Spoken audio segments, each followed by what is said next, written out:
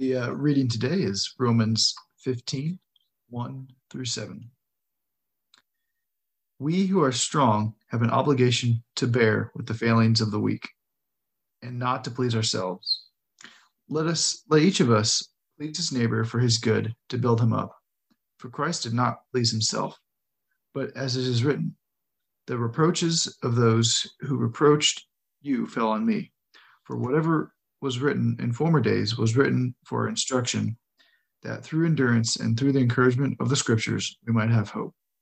May the God of endurance and encouragement grant you to live in such harmony with one another in accord with Christ Jesus, that together you may with one voice glorify the God and Father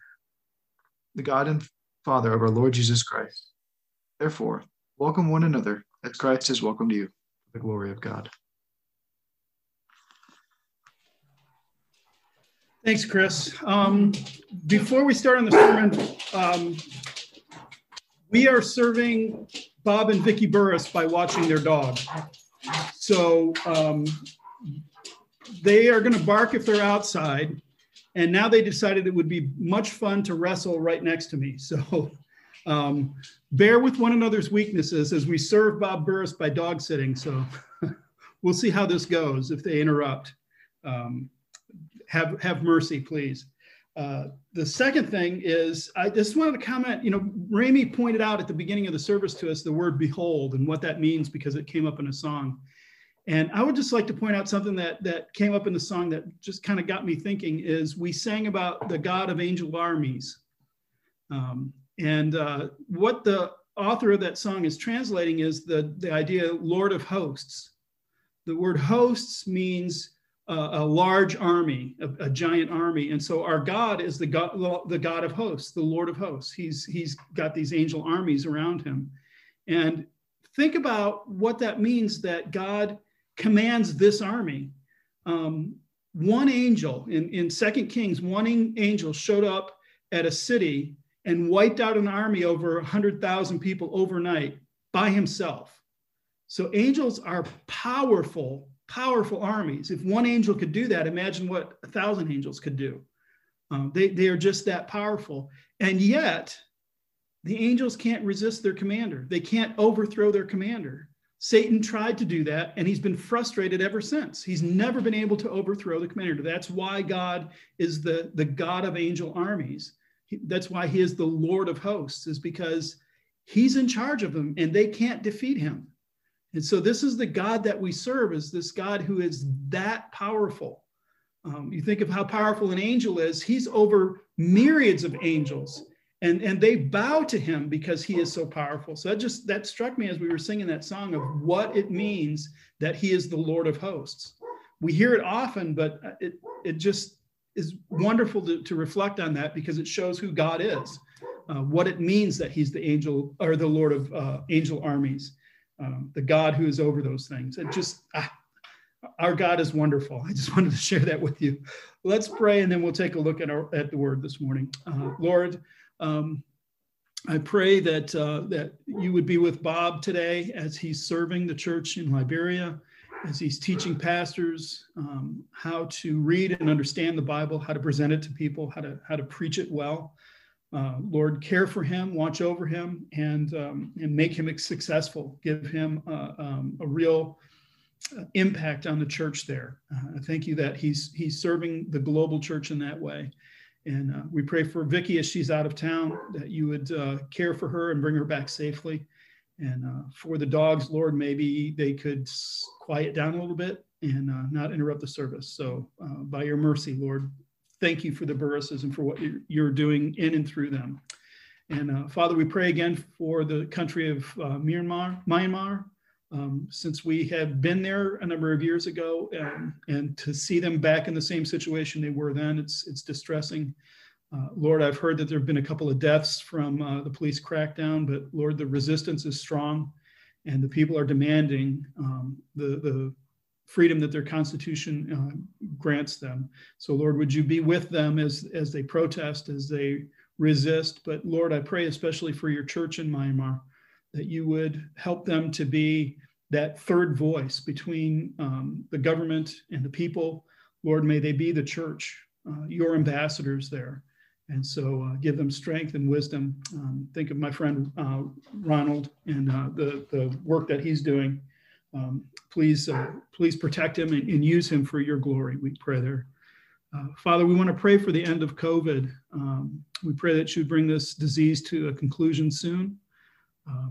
I've heard some promising reports that we may reach population immunity by somewhere between spring and summer. Lord, that this recent surge may be generating a lot of antibodies in a lot of people. The rollout of the vaccines might be generating antibodies in people. And so, Lord, we pray that you would bring this to a conclusion. And Father, it is our desire that we would be able to meet and worship on Easter Sunday in person in our facility. And Lord, we boldly come before the throne of grace and ask in Christ's name that you would grant us that ability, Lord, that you would curb this disease in this area to the point where it would be wise and safe and caring for our neighbors to do that. So, Lord, would you grant our request, we ask. And Lord, even in the midst of pandemic and political upheaval and turmoil in our culture, Lord, we know that sometimes you have to upset things in order to bring about revival. You have to get people out of their comfort zones and their familiarity to begin to see things differently. And so, Lord, I pray that you're using all the things that have been going on in America, but in the West in general, throughout the globe, Lord, to spark revival. And Father, I pray that you would begin with us in our church. Lord, you often begin revivals with your people. And so would you bring that about in us here in the Antelope Valley? Lord, then would you open the eyes and hearts of many people to come to trust you?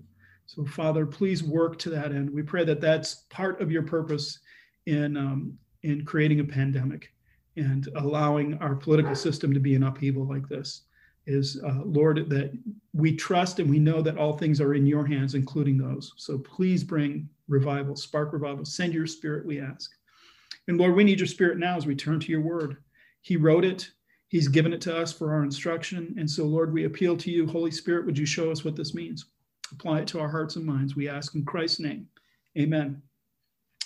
So this really kind of brings to an end what Paul has been talking about with, as far as us living together. There's some things that kind of bookend this. The idea, though, what we arrive at the end of Paul's discussion really is the glory of being with each other. That's where he goes with all of this, is it's the glory of being with each other. And so as we look at this section, we're going to see in verses 1 and 2, he's going to kind of reiterate again what we're called to live like. It touches on what we've gone before, but he kind of brings it to a really sharp point. So 1 and 2 is what we're called to live like. Verses 3 and 4 is what model do we have to live like that? How can we do that? How will we be able to achieve that? And then verses 5 through 7, really Paul points to the results of our living in this way that he's called us to. So it's the glory of being together, what we're called to live like, what model we have to live like that, and what the results of our living that way are. So let's take a look here. Verses 1 and 2. We who are strong have an obligation to bear with the failings of the weak and not to please ourselves. Let each of us please his neighbor for his good, to build him up. So that phrase, our obligation, or we have an obligation, that's actually fronted. That's the very first word in the sentence. And when in Greek, you can move words around in sentences a little bit more fluidly than you can in English. But when that word is at the beginning, and it is an imperative, it's a command to do this, to owe this person.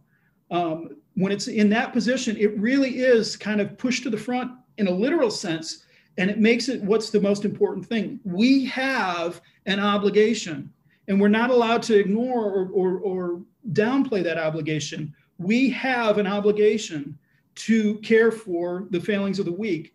And that really is what Paul had said in chapter 13. Do you remember that? He said, owe no one anything. It's the same word, obligation and owe. It's the same Greek word. It's just a different form of it. In 13:8, he said, owe no one anything except to love each other. For the one who loves another has fulfilled the law. So Paul is going back to that theme. He never really departed from that theme of love, of what it means to have love be genuine and real.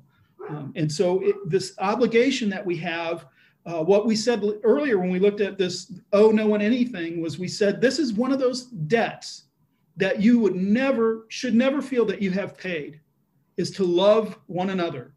So you should never come to this and say, well, I care for these people in my church, but boy, I've given them enough and that should be enough. That is a debt that is the debt you will always owe to the other, is to constantly love them, to continue to love them. So he says, we have an obligation to bear with the failings of the weak. For some reason, when I thought of the failings, that sounds really negative to me. It sounds almost like a sin, like saying, bear with the sins of the weak, but that is not what it means. The word actually is weakness or illness is kind of where it comes from. So it is those things that the weak in faith really have a struggle with. It doesn't necessarily always mean weakness or illness. It's used in different ways, but it is these failings are these things that the weak have not matured in.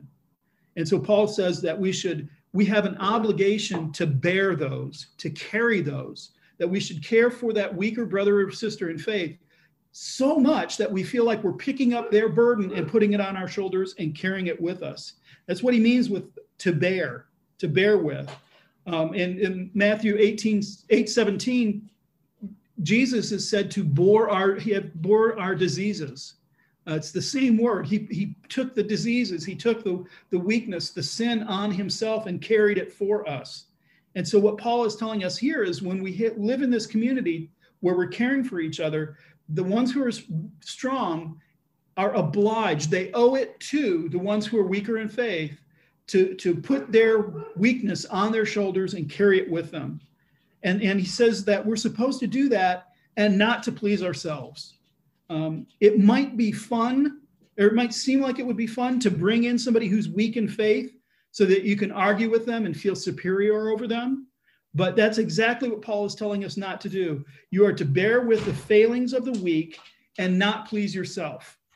Now, think about not pleasing yourself. That means that there are people in the church who are difficult to get along with because they have something that they're really uppity about. And Paul says that we have to bear that, which it doesn't sound like, help carry their groceries. It sounds like put on your shoulders and carry it with you, and to not please yourself. In other words, this will not be satisfying sometimes. This will not be the first thing that you would want to do, is bear with this person's weakness. But we have to do it in order to not please ourselves. That is, don't look at this and say, well, here's an opportunity for me to feel better about myself as I serve this person. You might feel better. You probably should feel better, but that isn't the primary driving factor before it. So don't bring them in the context that Paul's talking in order to ridicule or feel superior to them. By contrast, what Paul says next is, he says, not to please ourselves, let each of us please his neighbor. So what we're looking at there is we're saying, you have to kind of win the favor of or make them glad. And the context here shows that the neighbor is in the church. Earlier we said neighbor was in general, but the context here makes it pretty clear this neighbor of yours is the one in your church. And it's the person in the church that might be difficult to love or difficult to serve. Now, when Paul says to please your neighbor, and I said that has the idea of win the favor of or make them glad, we're not talking about just flattery here, where you're saying, you're really nice and I like you a lot, and, kind of roll your eyes and behind their back or something like that. What he's saying is, he says to please your neighbor for his good and to build him up. So what we're doing is we're taking the weight, we're feeling the weight of this person's scruple about eating or alcohol or days or whatever it is. We're bearing it and not rolling our eyes and biting our tongue, but in love. And then we're actively working for their good. We want them to not be stuck there, to not feel like, they're in control of the church because they have this thing. You bear with it, but you're also doing it for their good. This is where we say, okay, that weak person, it's not ideal for them to be weak in the faith. That is not the state in which God wants them to be.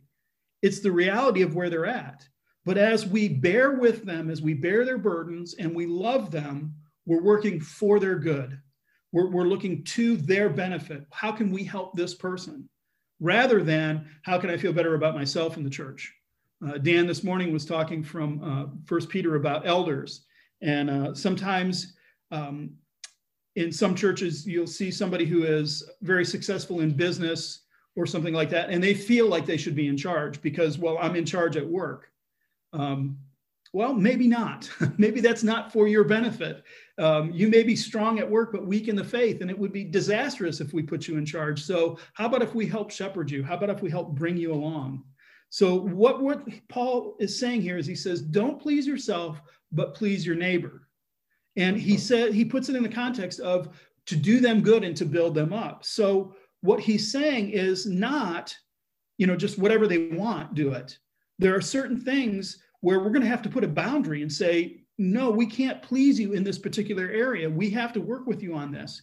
And so you have to be wise and say, what are those areas? Because, for example, in Galatians 1:10, Paul said, if I were still trying to please man, I would not be a servant of Christ. So in the issue that the Galatians were facing, which was the issue of the book of Romans, which is justification by faith, Paul is saying, if I please those people, if I live to please those Judaizers, those people who want to come in and circumcise everybody, I would not be a servant of Christ. But at the same time, here in Romans, he's saying, hey, there are some people who have scruples about what to eat, what days to eat on, alcohol, that kind of stuff. And in that case, he's saying, I'm working to please them and build them up. So you have to be careful to recognize that there's borders here. There's places where you can't go. The other thing is he says not to please yourself. And we could take that in a negative sense and say, well, I'm going to do it in a kind of an ascetic way where I will do nothing that would please me. I will just be miserable constantly as I seek to serve others. And that's not necessarily what he's talking about either. Deny yourself enough to care for the other, but not so much that you're miserable doing it. If that makes sense. You see, this is going to take some wisdom, isn't it? As you're trying to wrestle through these things. It's not just, here's your checklist and go. So what he says is, he's telling us to take care how we take care. It won't be good if you do it in that self-denial, beating yourself, horrible way. And really, there's a psalm that speaks to that. Psalm 40, 6, 7, and 8 says, in sacrifice and offering, you have not delighted, but you have given me an open ear. Burnt offering and sin offering you've not required. Then I said, behold, I have come. In the scroll of the book, it is written about me. I delight to do your will, O God. Your law is written on my heart. So here's an instance where it is pleasing to the psalmist to do these things. So he's not saying don't please yourself in any way. Don't please yourself in a selfish way. That's the idea. So imagine for a moment if we took all that Paul has told us so far about living together this way, and picture what this community would look like. People who are mature in the faith and those who are weaker in it together, both in the same body, each working not for their own good, but for the good of the other. So the weak are not making a big stink about the things that they have these scruples about that they aren't comfortable with, because they don't want to make their stronger brother or sister stumble in the faith and begin to judge them. The strong not flaunting their freedom in the face of the weaker, but instead bearing their burden, walking with them and hoping to build them up and to make them more mature. So the goal of both the weak and the strong is to increase the faith and better the faith of the other. So it's asking the question within the context of the church, how can I help you? What can I do for you? To not please yourself, what can you do for me? Here, let me talk down to you so that I feel superior. But instead, how can I help you? What is it that you need the most right now? In that kind of a loving environment where maturity is shown more than taught, the weak can grow stronger by the example set for them. In other words, what I'm saying there is, it's not that they're weak in faith only because they lack these essential doctrines, and if we just teach these doctrines, they'll be more mature. Rather, they need to grow in their heart, in their trust of those things, and say, oh, I understand what it means to be justified by faith. I see what that implies. So It's living together in that kind of environment and not only announcing these things, but demonstrating them, living according to them, showing the brother or sister who's weaker in faith, this is what it means. And I'm not doing it in order to come down on you. I do it because I care for you and I love you and I want you to grow. So that gives those weaker brothers in faith a sense that they are not being judged or ridiculed or looked down upon, but it creates a safe environment for them begin to grow, to begin to experiment and say, well, what does this mean and how do I apply it? And look at how brother so-and-so does. He's walking in faith and he's not doing the things I thought that would lead to. And how is that possible? It's a more realistic, a more material way.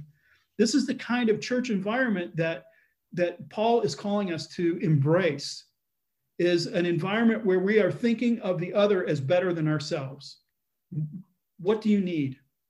What is it that you need? And how can I provide that? That's the kind of environment we're supposed to be looking at. Well, where on earth are we going to get a model of this? Where will we ever find somebody who has ever done this? It's hard to live this way. Well, the model is in verses 3 and 4.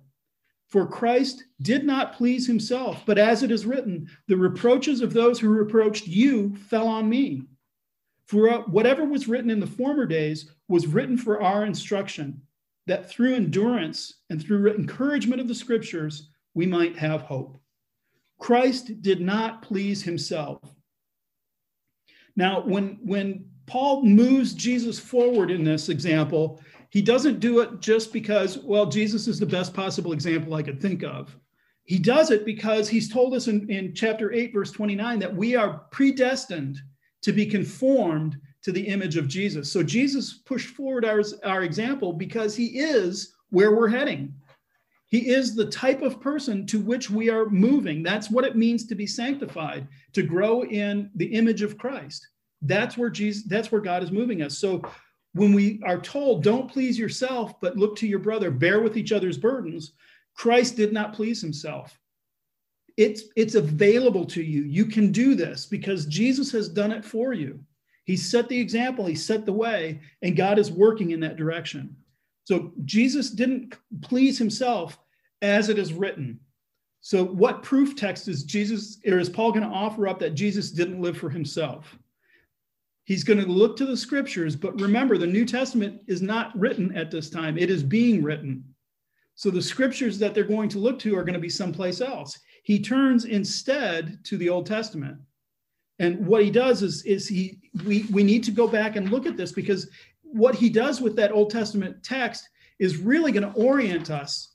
It's going to redirect us so that when we are trying to imitate Jesus here, when we're trying to live like the image which we're moving toward, we'll do it correctly.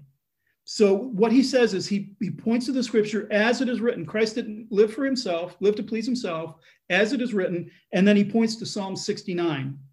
And so he says, the reproaches of those who reproached you fell on me. Now, when he quotes Psalm 69, I got to tell you, Psalm 69 is quoted quite often in the New Testament, mostly in the Gospels, but it is widely quoted throughout the New Testament, a number of places, including this one. What we need to do is we need to look at a little bit of the context of Psalm 69 so we understand what Paul means when he quotes that section. So this is a Psalm of David, and verses 6 through 9 say this: Let not those who hope in you be put to shame through me, O Lord of hosts.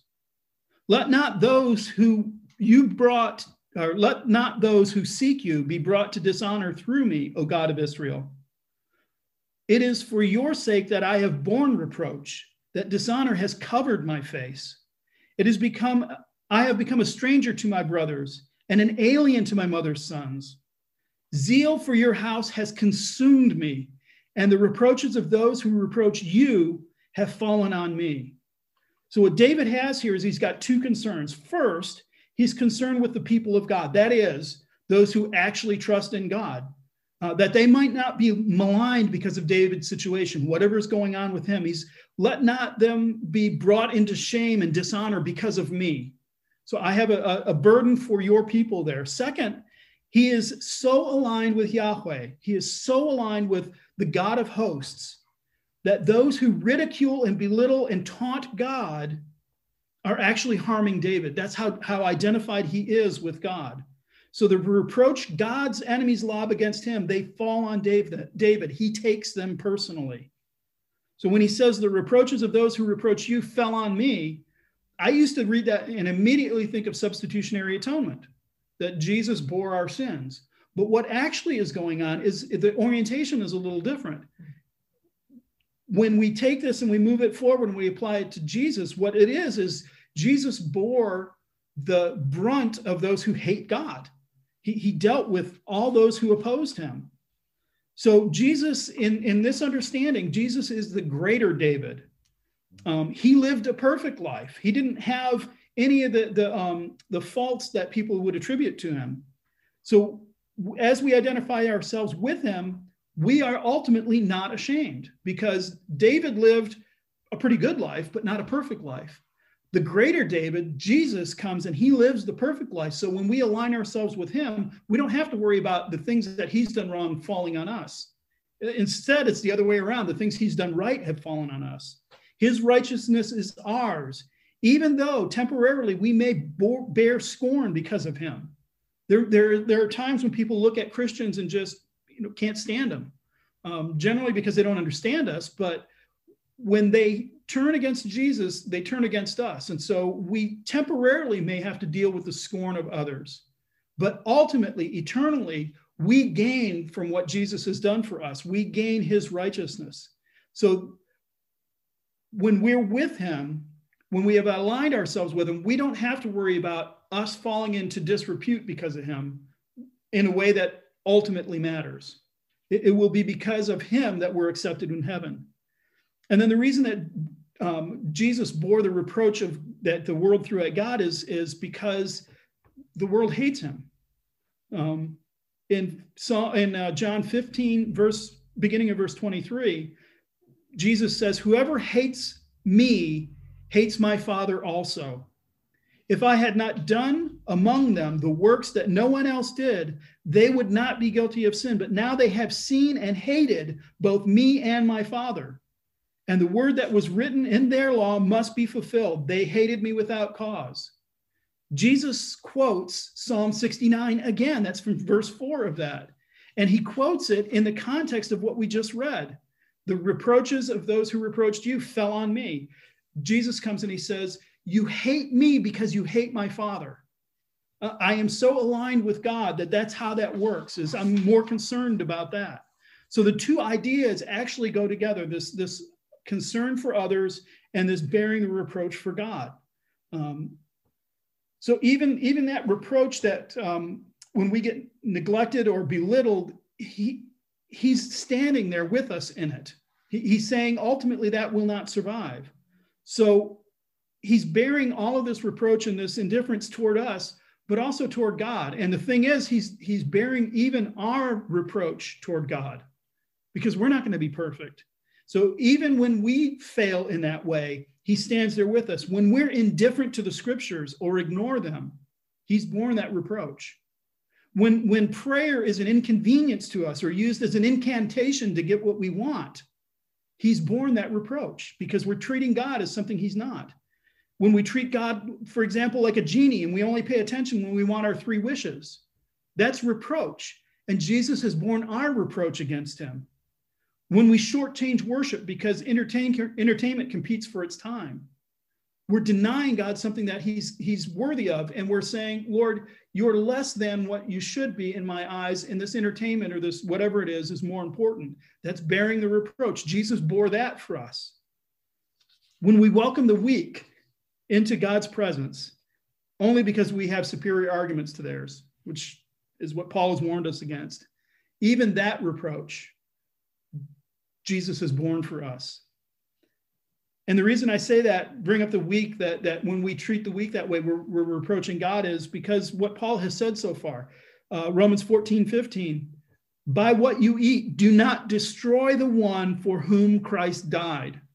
So you look at your weaker brother or sister in faith, you feel superior to them, you ridicule them, you taunt them, you roll your eyes at them. And what you're doing is you're looking at what Christ died for and saying, not important. You're bringing reproach on God for that. 14 verse 20, do not for the sake of food destroy the work of God. So this brother who's weaker in faith, when you flaunt your freedom in front of them, what you're doing is you're destroying God's work. You're throwing reproach on God. And so Jesus has borne even that. Those two come together. He bore the reproach of the world and the reproach of his people against God. And he assigns to us his righteousness. Do you see how we can't, in the book of Romans, get very far from justification by faith alone? It really is the theme that runs through it. So Paul goes on, he says, whatever was written in the former days was written for our instruction. The entire Bible is written for our instruction. All of it is there to tell us what we're supposed to do, to show us. And I think of 1 Corinthians 10, where Paul says, these things were written down so that we wouldn't become idolaters. He's speaking of the Exodus. These things were written down for us. This is to show us all that's going on. And what Paul has done in giving us Psalm 69 is he's showing us how we should approach that Old Testament, which is not be like David when he slew Goliath, but don't be like David when he slept with Bathsheba. That's not the central issue, is it? In Psalm 69, what did Paul point to? Jesus as the greater David. Jesus is the hero of that. So these things are written for our instructions. Everything that was written in former days is written for our instructions, including the whole Old Testament. And that the fruit of that, what that Old Testament is supposed to bring to us is, he says, through endurance, that these are for our instruction, that through endurance. In other words, what he's saying is he's talking about our sanctification, our growing in Christ's likeness, and he tells us that we have to endure. So even as we're struggling to grow in our Christ likeness, that endurance is a gift of God in it. But it is something that we have to do. We're commanded to do that. And how does God do that? How does he bring that to us? He brings it to us through his word. He brings it to us through the scriptures. He brings it that we might have some encouragement, is what he said next. The encouragement of the scriptures. Even then, the scriptures sometimes, even then the scriptures sometimes themselves encourage us to endure. That sometimes is the message, is you have to struggle through this. You have to endure. So as we read them and meditate on them and study them and memorize them and hear them taught, and as we listen to them preach, the scriptures offer us this encouragement. But the encouragement is to look away from ourselves and look more to Jesus, to look away from ourselves and to think, what does my brother or sister in Christ need? So it's not that we're sufficient in ourselves, but Jesus encourages us because we won't be ashamed. We stand in him with his righteousness put around us. And so we don't have to fear the stumbling in the halting way we do it. Even our own faults and our reproach to God, when we don't treat him as what he's worthy of. As Randy said this morning, behold, we don't behold him. Even then, Jesus is carrying that away from us. And that's what the scriptures, all of the Bible has been telling us, is that we have this encouragement. He says that we might have hope. Hope is the assurance of what we don't have yet. It's the assurance, not the fleeting, it probably will happen or it might happen. It is an assurance of what we don't have yet. So we can look forward to. The scriptures point us to Jesus and say he is the one who has borne God's reproach. He's the one who has identified with his people so much that he would carry them along, that they would not be ashamed. And it's looking forward, not to just to us, but to the end state. We have that hope that we will be right before God. They offer us that hope and assurance. They're not always easy to endure. Sometimes reading the scriptures is a little difficult. I was joking around with Dan this morning about, you know what, you should preach first or teach in Sunday school, do 1 Chronicles 1-5. It's all a list of names that quite often you never hear again in the Bible. It's sometimes difficult to read through that, but it's there for our instruction. So continue on that. Hope in Jesus. Hope for the removal of your shame and dishonor. Hope that he is doing this in all the people, weak and strong. That's the hope that we have. So if that's what we have working for us, if that's what's on our side, moving us along, God has written the scriptures throughout history. He's delivered them to us in a very pure form. He's given us the Holy Spirit so that we can understand them. He is pointing us to Jesus, saying, your sins are covered. Can you live in a way that is not in order to please yourself in immediate short-term fashion? Is it possible? Can the weak work to not cause their stronger brother to stumble by inciting judgment? Can the strong work in such a way that would please their neighbor and strengthen them? Jesus has borne our faults, so hope in him.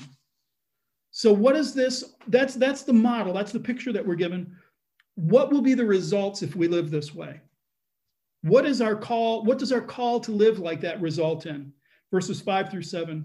May the God of endurance and encouragement grant you to live in such harmony with one another, in accord with Christ Jesus, that together you may with one voice glorify the God and Father of our Lord Jesus Christ. Therefore, welcome one another as Christ has welcomed you for the glory of God. Paul prays. When he gets to the end of this, when he's trying to figure out, how do I apply this? How do I help people see where this goes? He prays, may the God of endurance. He's asking God to do this. But he calls God in his prayer the God of endurance and encouragement.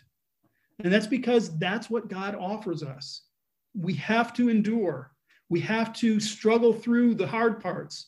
We have to continue to seek what's best for somebody else when they resist us. That's hard to do. We need endurance. And the Bible speaks quite a bit about endurance. But what we're told here is that God is the God of endurance. In other words, he can give you that.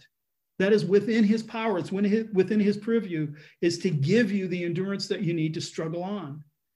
And one of the ways that he's going to give you the strength to do to endure is because he's also the God of encouragement. And that's what we saw from his scriptures over and over and over again, is these are things that God has given us to encourage us. He tells us stories. We were talking before the service began about how stories work really well in different cultures. And I would argue they work well in our culture too.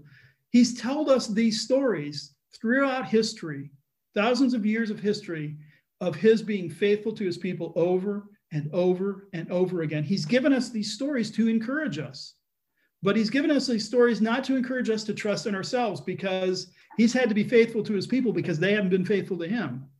So look away from yourself, look to that, and there's your encouragement. God can grant you the ability to live in harmony. He can grant us the way to live in harmony because he can grant endurance. It's not easy to do. And he can grant encouragement because we can become weary. But it is possible to live this way. And so what does it look like? Well, then the weak and the strong, the eaters and the non-eaters, the observer of days and those to whom all days are the same, all put the other first, and all live in a God-granted harmony. And so does that point to us and say, man, aren't we great people? Look what we've done. I have put up with so much of this. No, where it results, where it rings true is they all engage in what we're doing right now, which is Trinitarian worship. We worship the one true, living, and loving God. So he says that we do this that we may glorify the God and Father of our Lord Jesus Christ. To glorify God is to announce his supreme worth.